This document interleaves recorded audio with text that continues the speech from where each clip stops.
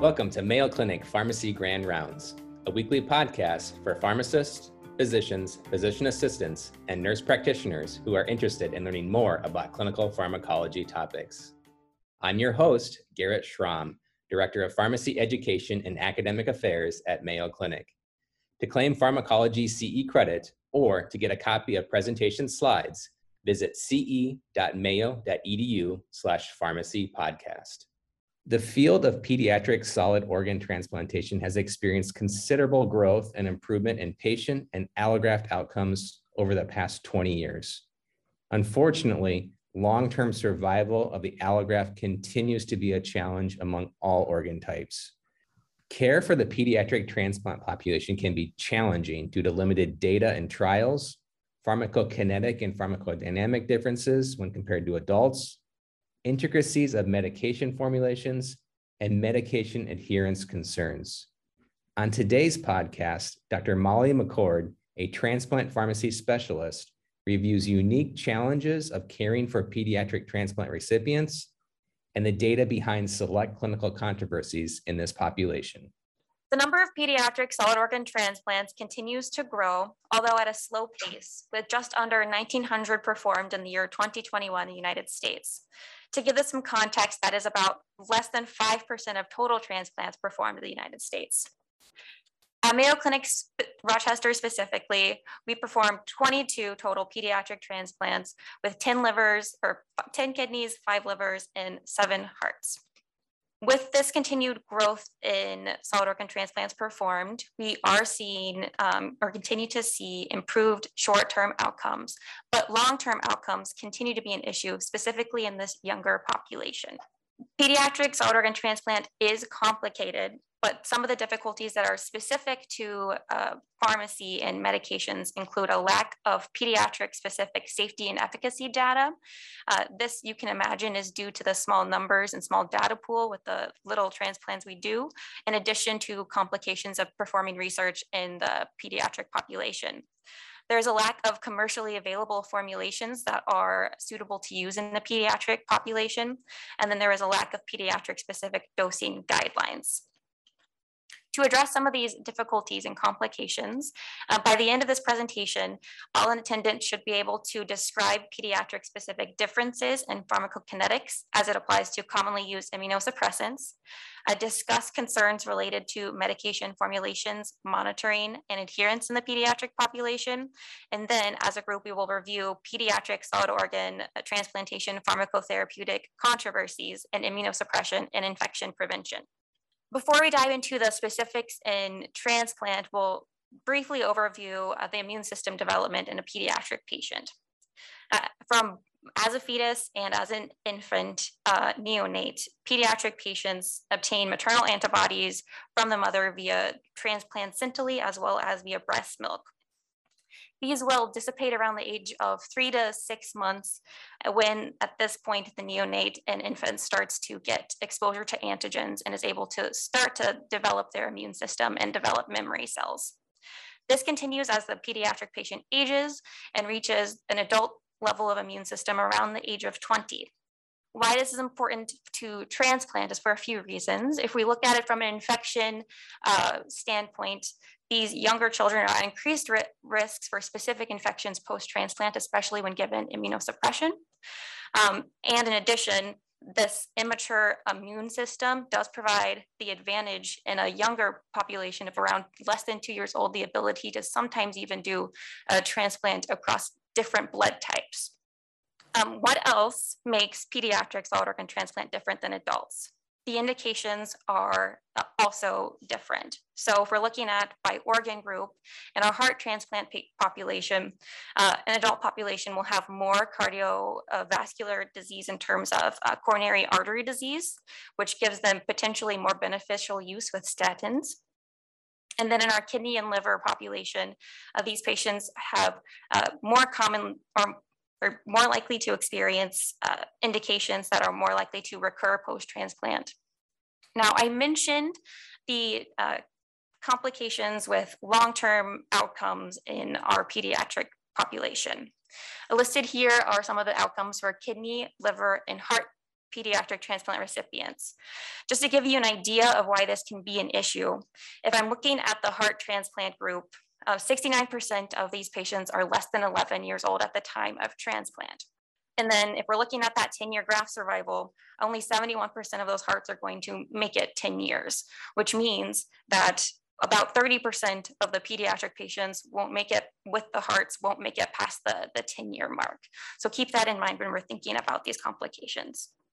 To give you an idea of how our immunosuppressants work in these young, this young population, we're going to do an overview of those physiological differences that can affect pharmacokinetics. First, we will take a look at absorption. So there are age-related changes that affect the rate and extent of gastrointestinal absorption, specifically in our neonates and infants. These patients have an increased stomach pH when compared to adults, so they're more likely to absorb basic medications and will absorb acidic medications to a lesser extent. They have increased gastric emptying time, which could delay the time that it takes them to be able to reach that maximum plasma concentration. And they also have increased intestinal permeability, as well as decreased intestinal integrity. Now, this can affect your medication choice because medications with increased osmolar load, such as those with preservatives and flavorings, might end up harming their intestine.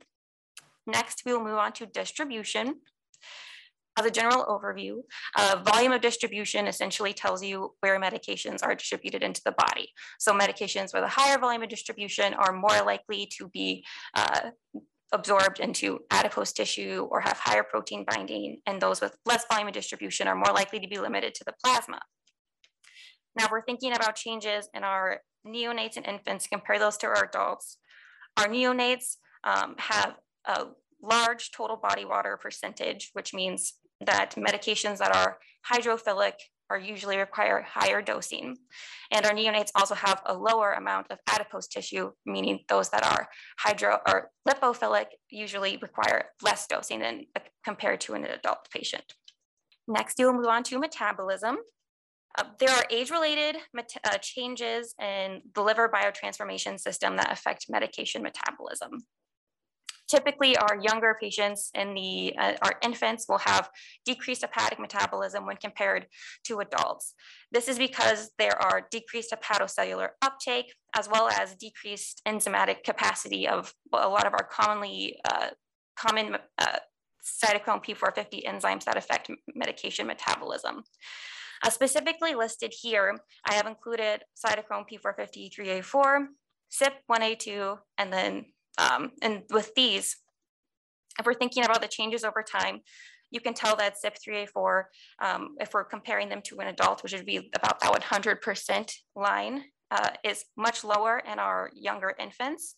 But as children continue to age, once they get to this young age of 1 to 10, their enzymatic capacity can actually exceed that of an adult.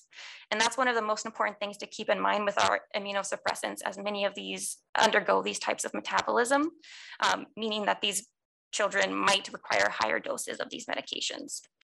And lastly, we will discuss excretion. The kidney function of an infant or neonate at birth is less than that of an adult, and they won't reach full capacity until about 3 to 5 months of age.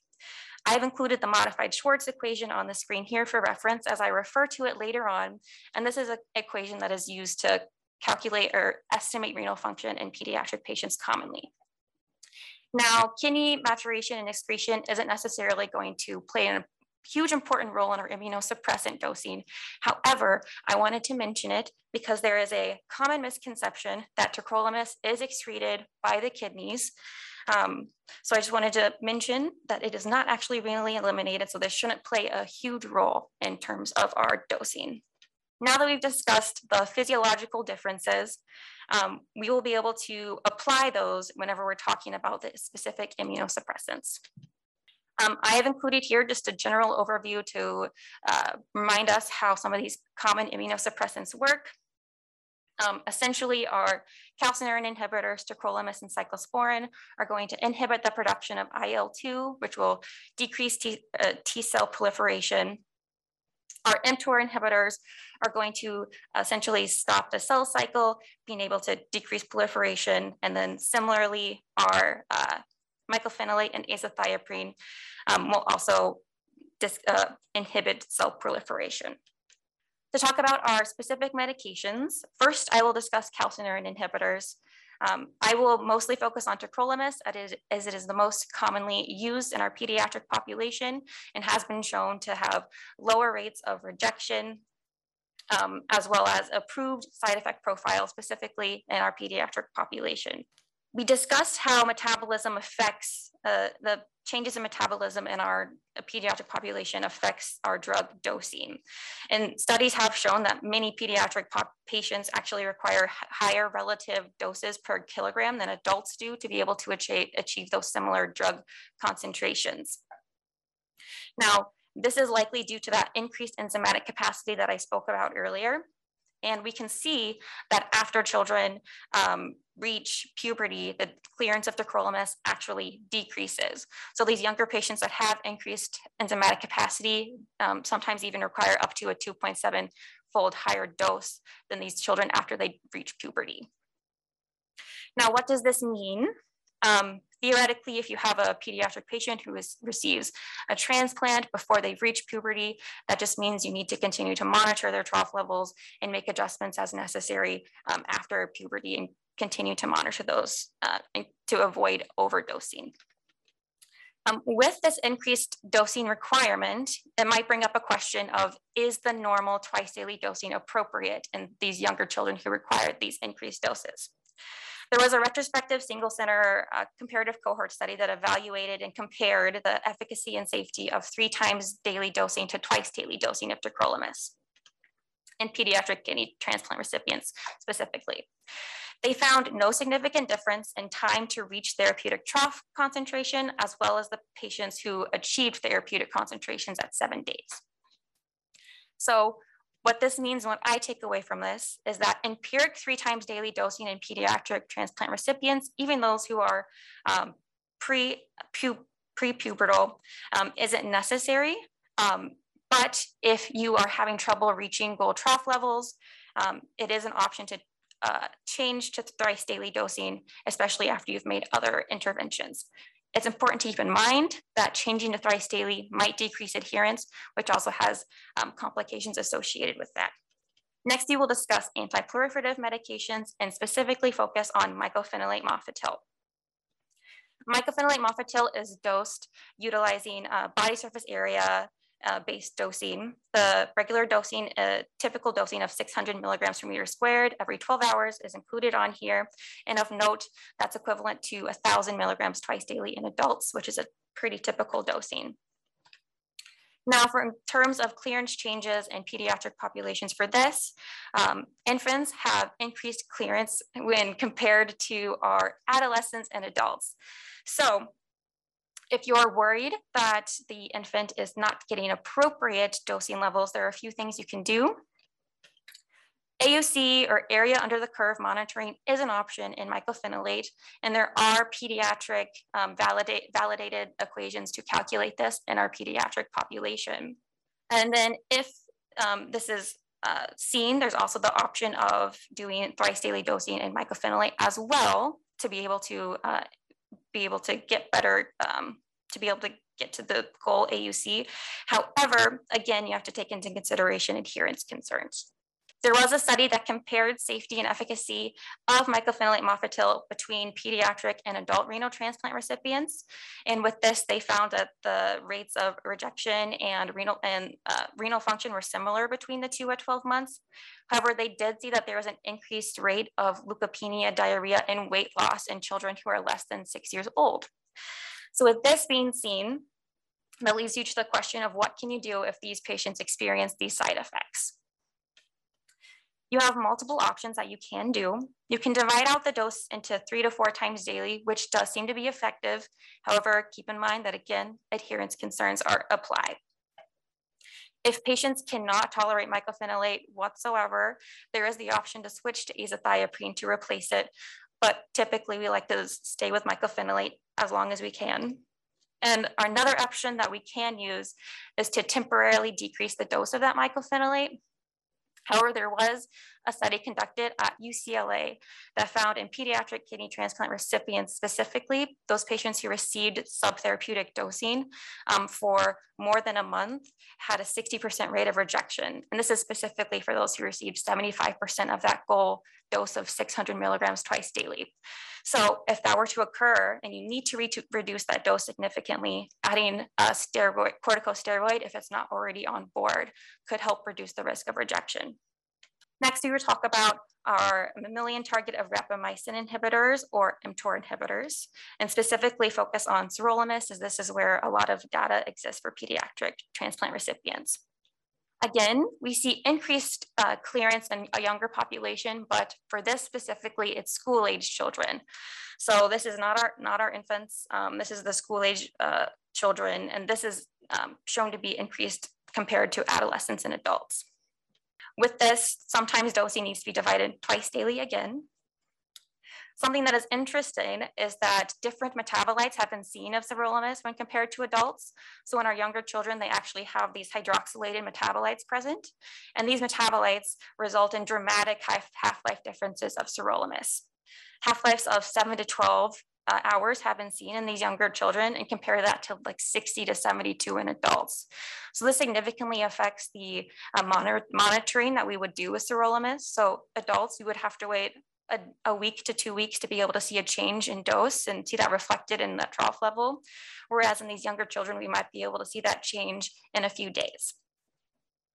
Something else of note is that these metabolites might also cross-react with the assay used to monitor trough levels.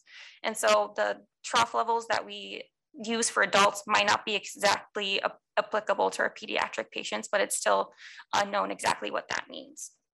That brings us to our first question. If everybody could pull out their phones, tablets, laptops, everybody on Zoom, pull up an additional tab and go to pulleverywhere.com/MayoRx or text MayoRx to 22333. First question is, children who are 1 to 10 years old need thrice daily dosing of tacrolimus empirically due to increased enzymatic activity when compared to adults. All right. It looks like most people have answered B, false, which is true. Well, false, which is the correct answer. With this, the reason why this is not true is because empirically, while these patients do actually have that potential to have increased enzymatic activity, empirically thrice daily dosing won't necessarily get them to the goal trough level faster, but it is an option if it's very hard for them to achieve their goal trough level on that twice daily dosing regimen. Now that we've spoken about the individual considerations with these medications, we'll talk more about medication formulations, monitoring, and adherence. About 1/3 of adolescent age children have difficulties taking medications. Now, this is due to multiple reasons. Some of those can include the taste of the medication, size of pills, and feelings of discomfort. Now, a lot of these specific issues can be overcome and are usually psychosomatic, but might require therapy to be able to actually overcome those. So picking a medication formulation a patient can take is very important to adherence. Another consideration in our pediatric population is enteral access. So many of these patients will have tube feeding or G tubes post-surgery. And so it's very important to keep that in mind. Where these G tubes end up is going to be affect absorption of medications. If tube occlusions occur, that can be another complication, as well as drug-food interactions, especially with those tube feeds. The first group of medications that we'll talk about are the calcineurin inhibitors, specifically tacrolimus being one of the most commonly used medications. Used to not have a commercially available formulation that could be administered via a G tube. We used to extemporaneously prepare a suspension with immediate release capsules that could be administered. However, there is now commercially available formulation of granule packets that can be mixed with water or another liquid and be administered. So the suspension is no longer made at Mayo Clinic. Tacrolimus also comes in that immediate release capsule, like I mentioned. This can be administered sublingually if need be. It also comes in multiple extended release formulations. The capsule with brand name Astrograph is approved in pediatric renal transplant recipients 4 years age and older, but Envarsus is not approved in pediatric transplant patients, and there's limited data for use of that specific medication in this group. Cyclosporin modified does come available in a solution that can be administered via G-tube. Both of these can be administered into the stomach or post-pyloric. And with post-pyloric administration, increased absorption has been seen. If gastric residuals do exist, those could decrease the absorption of these medications. And then if you're having trouble achieving goal troughs and the patient is on continuous tube feeds, an option that you can do is separate it from tube feeds by 1 hour before and or 1 hour after. Although this is not necessary, it could be an option to take if you're having trouble reaching those goal troughs. Our next medications are anti-proliferative medications. Mycophenolate mofetil comes in a commercially available suspension. Mycophenolate specifically comes in tablets and capsules, and both of these are pretty sizable, so may be hard to swallow for a pediatric patient. Azathioprine does not come in a commercially available suspension, but one can be extemporaneously prepared. Both of these, again, can be administered directly into the stomach or post-pyloric, and increased absorption has been seen with azathioprine. Again, gastric residuals can decrease the absorption of these medications. And again, you can potentially separate mycophenolate specifically from tube feeds, both an hour before and after. Last, we'll talk about the mTOR inhibitors. Sirolimus comes in a commercially available solution that can be used. There isn't a whole lot of data for pediatric patients specifically in terms of giving in regard to feeding times. So just give consistently with tube feeds, whether you're holding it or doing continuous tube feeds. Of note, everolimus does not come in a solution or a suspension and only comes in tablets. However, there is an everolimus tablet for oral suspension under the brand name Afinitor Disperse. Of note, this is only FDA approved for oncology indications, and it's very expensive and likely wouldn't be covered by insurance, so is not a viable option in our solid organ transplant recipients. With medication formulation selection playing an important part in adherence, what does adherence mean exactly for these pediatric transplants? Across multiple studies, adherence is reported vastly different numbers, but is somewhere between 30 to 70%, including adherence to lab draws, appointments, and medications. One study specifically in heart transplant recipients did find that those who were not adherent to their medications had an increased rate of mortality. So an increased rate of mortality is a pretty significant effect of non-adherence for these patients. So there have been multiple studies that have been done to evaluate what can predict non-adherence in these patients. This study specifically identified multiple psychosocial and familial predictors. For psychosocial, patients of adolescent age with social pressures, as well as mental health issues, can play a huge role. And then for familial, pediatric patients who come from single parent households or some sort of conflict at home will also predict non-adherence. Now, this graph represents death-censored graft failures for 100-person years by age in transplant recipients. Of note, you can see the graft failure peaks around the age of 17 to 22. So in the young adult time in a transplant recipient's life is whenever graft failure is most likely to occur. And this is thought to be at least in partly due to non-adherence in this specific age group.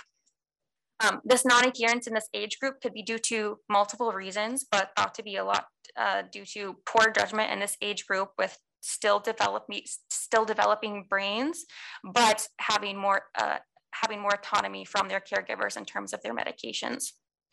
This age group also is more likely to have risk-taking behaviors and emotional reactivity.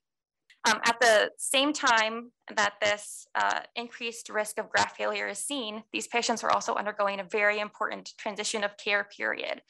So in this time, depending on what the center you're at, the age is a little bit different, but these patients will transition from pediatric care to adult care.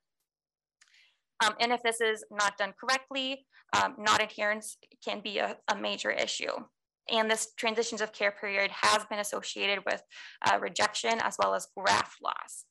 So to kind of assist with this, centers need to have a good solid plan in place to be able to make sure that transitions of care period is as smooth as possible, with the patient having all this autonomy that is new to them. In addition to having a smooth transitions of care period, how can you improve adherence in the pediatric patient population?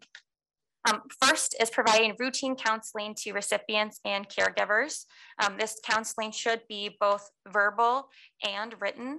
So if I were to change the medication dose for a pediatric transplant recipient, telling them that I'm changing their dose, but then also writing a prescription and giving them an updated medication list that they can refer to later on, and they don't have to just rely on memory. Next is to reduce the complexity of the regimen. So we spoke about all the medications that you can do 3 or 4 times a day that are an option in those medications. But if you don't need to utilize it, the best thing to do is reduce the number of times those patients have to take medications a day, because that's going to decrease the ability that they have to miss some of those doses. This also includes eliminating any sort of medications that the patient doesn't actually need to take. And last is going to be dose rounding to minimize preparation errors, especially towards the beginning of transplant. Some of these parents are going to not necessarily have a lot of experience in medical care. So rounding those doses to prevent those preparation errors. If you're using a 1 or 3 milliliter syringe, rounding to the nearest 0.1 milliliter.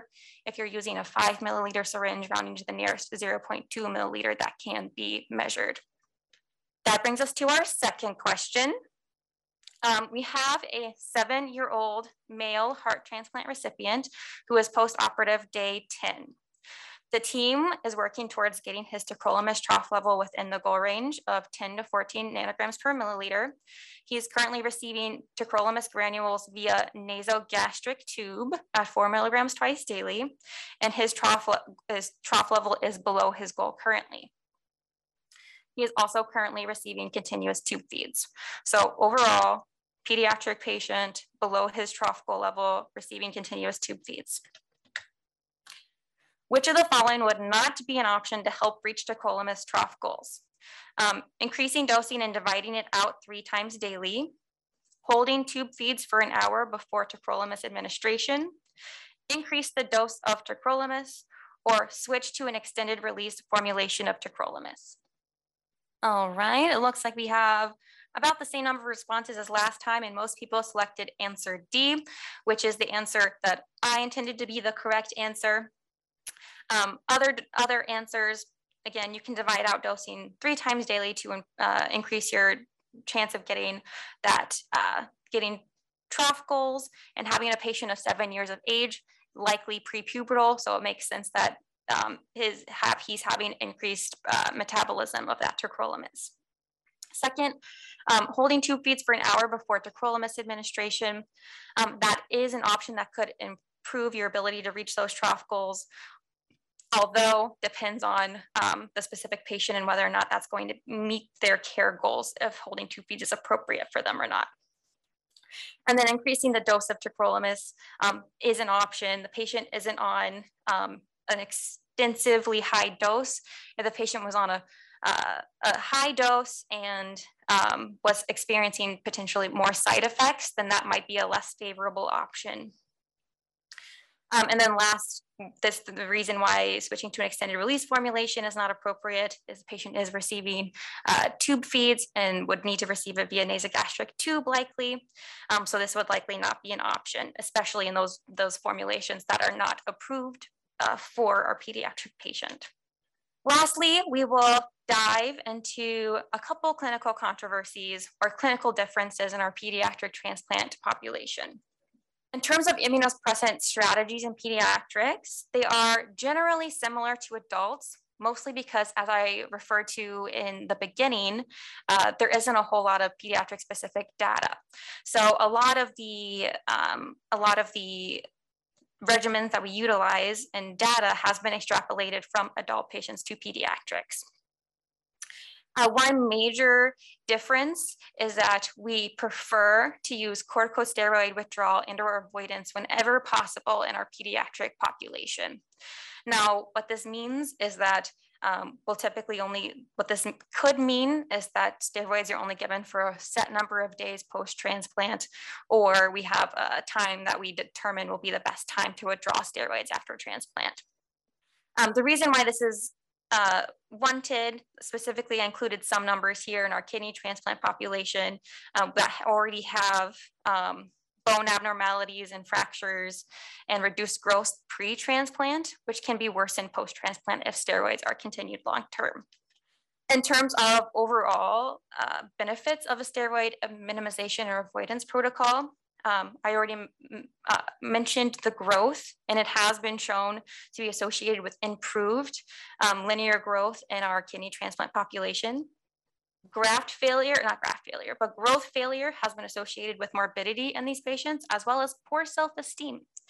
And poor self-esteem could potentially add to any sort of mental health issues, which then could eventually potentially lead to non-adherence or other issues of that matter. Steroid avoidance protocols are also associated with improved adverse effects, so avoiding those detrimental effects of hypertension, diabetes, and dyslipidemia post-transplant. And then finally, specifically in our kidney transplant population, we've seen similar acute rejection, graft survival, patient survival, and graft function whenever comparing these steroid minimization or avoidance protocols. In terms of when these protocols have been utilized and shown to be effective, these usually are utilized in these patients who are low immunological risk and have received induction therapy with depleting and non-depleting antibodies. And there was that meta-analysis that showed the improvement in height standard deviation scores. Included in this meta-analysis, just for sake, there was also a couple studies in the liver population. There were only 2 included, but those did not show that same improvement in high standard deviation scores, albeit there was a low number of studies of the liver population included. We've already discussed it is beneficial to avoid steroids in these population, but when might we need to utilize steroids post-transplant? One would be if these patients are found to have a high immunological risk. So if they have donor-specific antibodies, which increases your risk of rejection, as well as positive cross-match, which increases your risk of rejection. Another would be if these patients have a recurrent disease that I said were more common in the pediatric population than adults. So those that are likely to recur and potentially cause disease in the transplanted kidney. And specifically, I pointed out focal segmental glomerulosclerosis, which is a disease that affects your kidneys. There's also been a few studies in pediatric heart transplants that looked at steroid withdrawal or avoidance. In the specific study, the patients were non-sensitized, so had low immunological risk, and received induction therapy with thymoglobulin, which is a depleting therapy. Corticosteroids were not used beyond 1 week. Of note, patient survival at 1 year was 94.5%, and a little less than 40% of patients did experience some type of rejection. And at 1 year, 14.5% of patients were on steroids. Usually these patients were those who experienced some type of rejection. So in this instance, steroid avoiding didn't necessarily end in any sort of patient or graft failure, but patients did have some rejection. Next, we will talk about valganciclovir dosing in our pediatric population. In 2009, the FDA approved valganciclovir for pediatric use in kidney and heart transplant recipients for CMV prevention. With that FDA approval, they utilized a specific dosing equation at the bottom, which is 7 times your body surface area times creatinine clearance using the modified Schwartz formula. There was a PK study done after this approval that evaluated this dosing formula. With this PK or pharmacokinetic study, they found that the area under the curve of the valganciclovir exceeded that of adult targets. So these patients were at increased risk for adverse effects. And this was mostly found in patients who had creatinine clearance greater than 150 or a low body surface area that was less than 0.5 meters squared. So in 2010, after they found these differences, they issued a safety alert cautioning that using their formula as is could result in overdosing of valganciclovir, specifically in those patients who are low weight and had normal serum creatinine values. And so with this, they recommended a maximum creatinine clearance of 150 mils per minute per 1.73 meters squared, and an absolute maximum dose of 900 milligrams daily, which is the dose that we utilize in adult patients. Now, why is this controversial? With seeing this potential for super therapeutic values of valganciclovir, many pediatric transplant centers across the US utilize a lot of different dosing strategies. There was a survey of pharmacists that looked at this and found that less than 60% of these centers actually utilize that FDA-approved equation, and this includes centers that utilize it differently than what they recommended. So for those who were not utilizing the equation, some of them are using BSA dosing and some of them are using weight-based dosing regimens. For those that are using the FDA-approved equation and not using it exactly as the FDA mentions, they're potentially using alternate maximum creatinine clearance values, differing creatinine clearance equations, so maybe not that modified Schwartz formula, or an alternate maximum dose. If we look at weight-based dosing specifically, there was a study by Villanueva and colleagues that looked at a 14 to 16 milligrams per kilogram per day dosing strategy. With them, they found good efficacy and tolerability of this weight-based dosing strategy and only found super therapeutic dose levels in only 11.5% of patients, but did find some subtherapeutic levels in 38.5% of patients, but again, saw good efficacy. And to compare this to what you would expect to see with the FDA-approved dosing, you would see potentially super therapeutic levels in 80.8% of patients, showing that the FDA-approved dosing strategy can lead to super therapeutic levels. What does Mayo Clinic do specifically for our dosing of valganciclovir in these patients? We do utilize that FDA-approved dosing equation. However, we utilize alternate maximum creatinine clearance. So for patients who are less than 12 months, we utilize a maximum of 100. And for those who are greater than or equal to 12 months, we utilize a maximum of 125. That brings us to our third and final question. In which of the following patients would you be most likely to choose a steroid avoidance or withdrawal approach to immunosuppression? A 10-year-old heart transplant recipient with CPRA of 40%, DSAs present, and an indication of dilated cardiomyopathy. B, a 13-year-old kidney transplant recipient who received a kidney from a living donor who has no DSA present, a CPRA of 0%, and an indication of congenital abnormality of the lower urinary tract. Or C, an 11-year-old kidney transplant recipient who received a kidney from a deceased donor with no DSA present, CPRA of 0%, and indication of primary focal segmental glomerulosclerosis. All right, that's about the same number of responses. Most people chose B, and that is the answer that I intended to be the correct answer. A would be less likely to receive a steroid avoidance or withdrawal with an increased risk of rejection with that CPRA of 40% and DSAs present, which would increase your risk of rejection. C would be less likely to be a correct answer with that primary focal segmental glomerulosclerosis being an indication that can recur post-transplant, with B being the correct answer with the congenital abnormality not being an indication that can recur post-transplant and having a low immunological risk in that patient. That brings us to the conclusions of this presentation. So in our pediatric solid organ transplant patients, solid organ transplantation is very complicated and requires care from an interdisciplinary team with expertise in a pediatric population and in solid organ transplantation together. Ideal dosing strategies of immunosuppressants can be different for patients based on what age they are. A corticosteroid avoidance and or withdrawal regimens should be utilized in pediatric patients whenever you can. And valganciclovir dosing varies based on institutional protocol, but utilizing the FDA-based approach as is might result in increased risk of supertherapeutic levels and side effects of valganciclovir. If you enjoyed this episode and want to hear more, subscribe using iTunes or your favorite podcasting app. Thank you for listening to Mayo Clinic Pharmacy Grand Rounds. Join us weekly for more exciting clinical pharmacology topics.